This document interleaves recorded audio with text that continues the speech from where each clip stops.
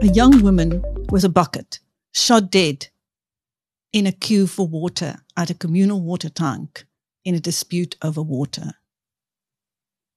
She will forever stand as a symbol of just how bad the water crisis in the Durban area has become. We speak to Democratic Alliance Councillor Nicole Bolmann about the situation on the ground. Morning, Nicole. Morning, Chris. How are you? Thanks for joining us. Please tell us what is happening. I'd like to say organized chaos currently. Just with you talking about the lady that was shot, it's just given me absolute goosebumps. We've become the movies we watch all so often. I mean, every movie, science fiction movie, we seem to be always searching for water, whether it's the Hunger Games or Star Trek or whatever. There's always the search for water, and it becomes the liquid gold. It becomes the commodity that everybody needs because it is our survival. So what we witnessed just recently now, what we know about the lady being shot at the water tanker at the Jojo, that just simplifies and amplifies the actual situation that we're sitting in Durban currently. Okay, the Democratic Alliance has asked for an urgent parliamentary inquiry as well as for a Human Rights Commission hearing. Have you had any response from either?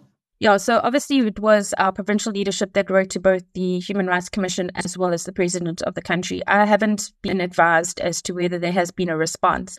There seems to have been an uptick in the response from the Minister of Water and Sanitation. He was back in Verulam yesterday with a number of suggestions. We're talking about boreholes being drilled next to the reservoir, but I mean, we all know we can't just simply drink borehole water. It's not, and especially with the amount of sewage going into the system, I don't know that our groundwater would be heck of a safe. So, I hope that they're going to test it and do what they need to do with it in order to be used by the human capacity that lives there. Then there's talk of pipes. I mean, these pipes have been pie in the sky for years and years and years. I mean, this is not something that hasn't been coming. It's basically we've been watching this accident. We've been watching this accident happen for many years, and again, the horse has bolted, the lead rein has run out, and literally we are at a loss. Now, last week when Phoenix residents tried to stage a peaceful protest, they were met with rubber bullets and tear gas. We have videos of people with gaping wounds. Yes, so I went to the meeting the Saturday. There was a meeting held in Phoenix with the mayor and a delegation from the water department. And quite surprisingly, and it was a little concerning that on one side of the building you had the water cannon with SAPs as well, the water cannons, and on the other side, so they had water for that. They had water for that. And then on the other side, I mean, I even made a joke about it. I was like, they forgot to tell us to bring our buckets. And on the other side, it was people standing, a group of I would say that they looked like Metro with the shotguns ready with the rubber bullets. So, like I said to colleagues, is that irrespective of what was going to happen there aesthetically, it was a mental picture of the situation. Protect himself, but let's not protect the people that are absolutely desperate. And then obviously we had the protests in Phoenix, which did start off. I think there is tempers are flaring badly. I mean, there was alleged disputes between people trying to get to work and trying to get to hospital, and they weren't allowed through. It takes me back to 2021 with these barricades and the inability. So again, we're starting to see, where the law is heavy-handed, where the SAPs and Metro are a little bit maybe on the stronger side of where they should be, and you're starting to see people out of desperation trying to protect what they've got, and that's their families. And this time it's for something again that we can't just make, we can't just get. It's impossible. Well, people must be so desperate in Phoenix, where I think they're going on 100 days without water. But if we look at other communities, there's Bester in Kumashu, 14 years, isn't it? Tongaat, 19 days. Umlazi, for 5 years. Yeah. So it's again what we don't know. They say out of sight, out of mind. And I think what has happened now, I mean, if I look at my own ward, so I am Greater Umhlanga. Umhlanga, which is the tourism and commerce capital of pretty much of the city. We haven't had water today. Today we had a bit yesterday, but today marks day 13 of no constant supply. So, talking to the taxi association, they gave me the stats of probably about 50,000 people. And when I talk about Umhlanga, I'm talking about the Greater Umhlanga. So that would be Ridge all the way down to Rocks, which is a substantial amount of people. There's call centers, there's hospitals, there's businesses, there's tourism. So it's not only the affluent people that live there, there's also the businesses that employ people from around the Durban area, from massive area, that are now also, compromised because of this. I mean, I know of hotels I would say more like your boutique hotels and guest houses, who are now starting to see people, they haven't had a full run since 2020, these hotels, with the COVID, and then we had the riots, obviously, which was a little bit concerning to people from outside of Durban. And then we've got the sewage drama, which still continues. So, it's just it's another compounded issue that we're having to deal with as business in the area. Now, isn't Durban the water board's biggest customer? If Durban collapsed, what would be the fallout for the province? Well, pretty much everything. So it's a house of cards currently. We have had a number of meetings with the Geni Butakela Water Board. Again, I'm maybe not the right person to be discussing this, because I do believe, they say that they're completely innocent, that eThekwini is taking more than they need.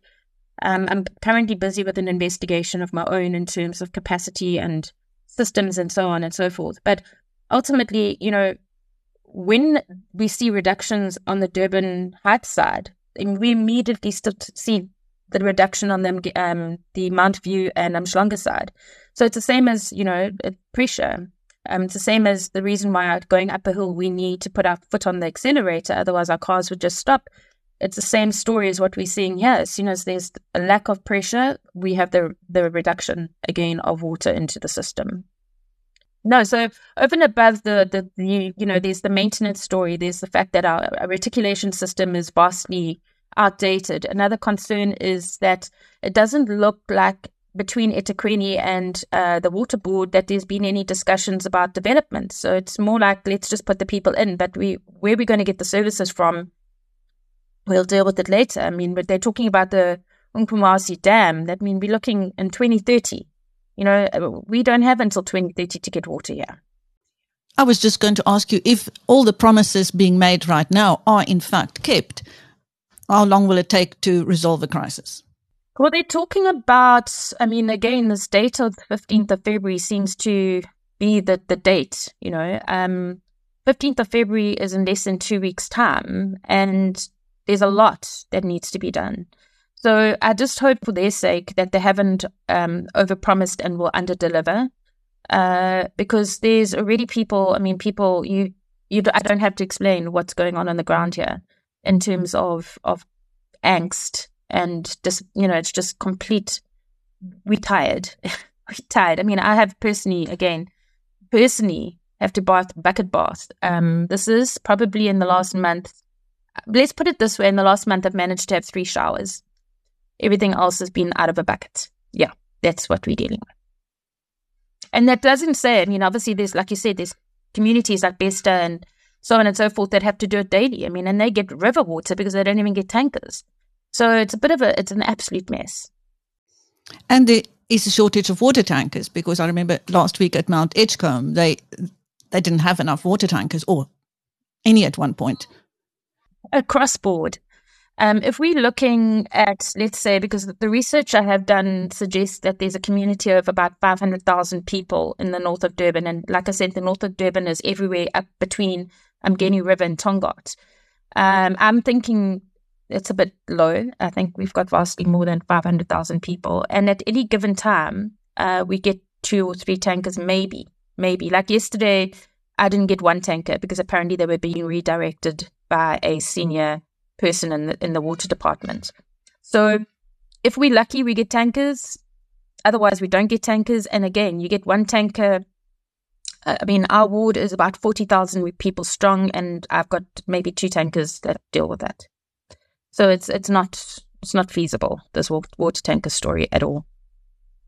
Is there any way that the private sector can be roped in to speed up the recovery process, or is that not on the cards?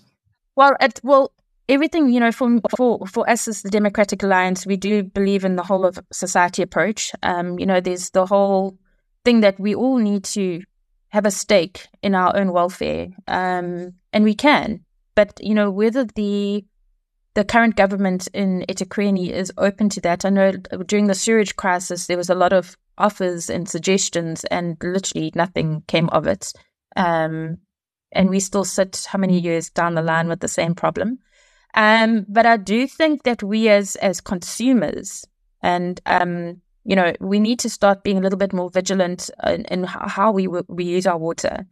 I mean, I've had reports of people filling swimming pools and watering gardens and high pressure hosing their walls and things like that. I mean, obviously we had the Karens during COVID, and the Karens are still out there. So there are still a lot of people that are reporting, and it's of general concern, because every litre we use is a litre less that somebody else could have. So, it is a knock on. So I do request that consumers just a little bit more vigilant in terms of their use of water at this stage.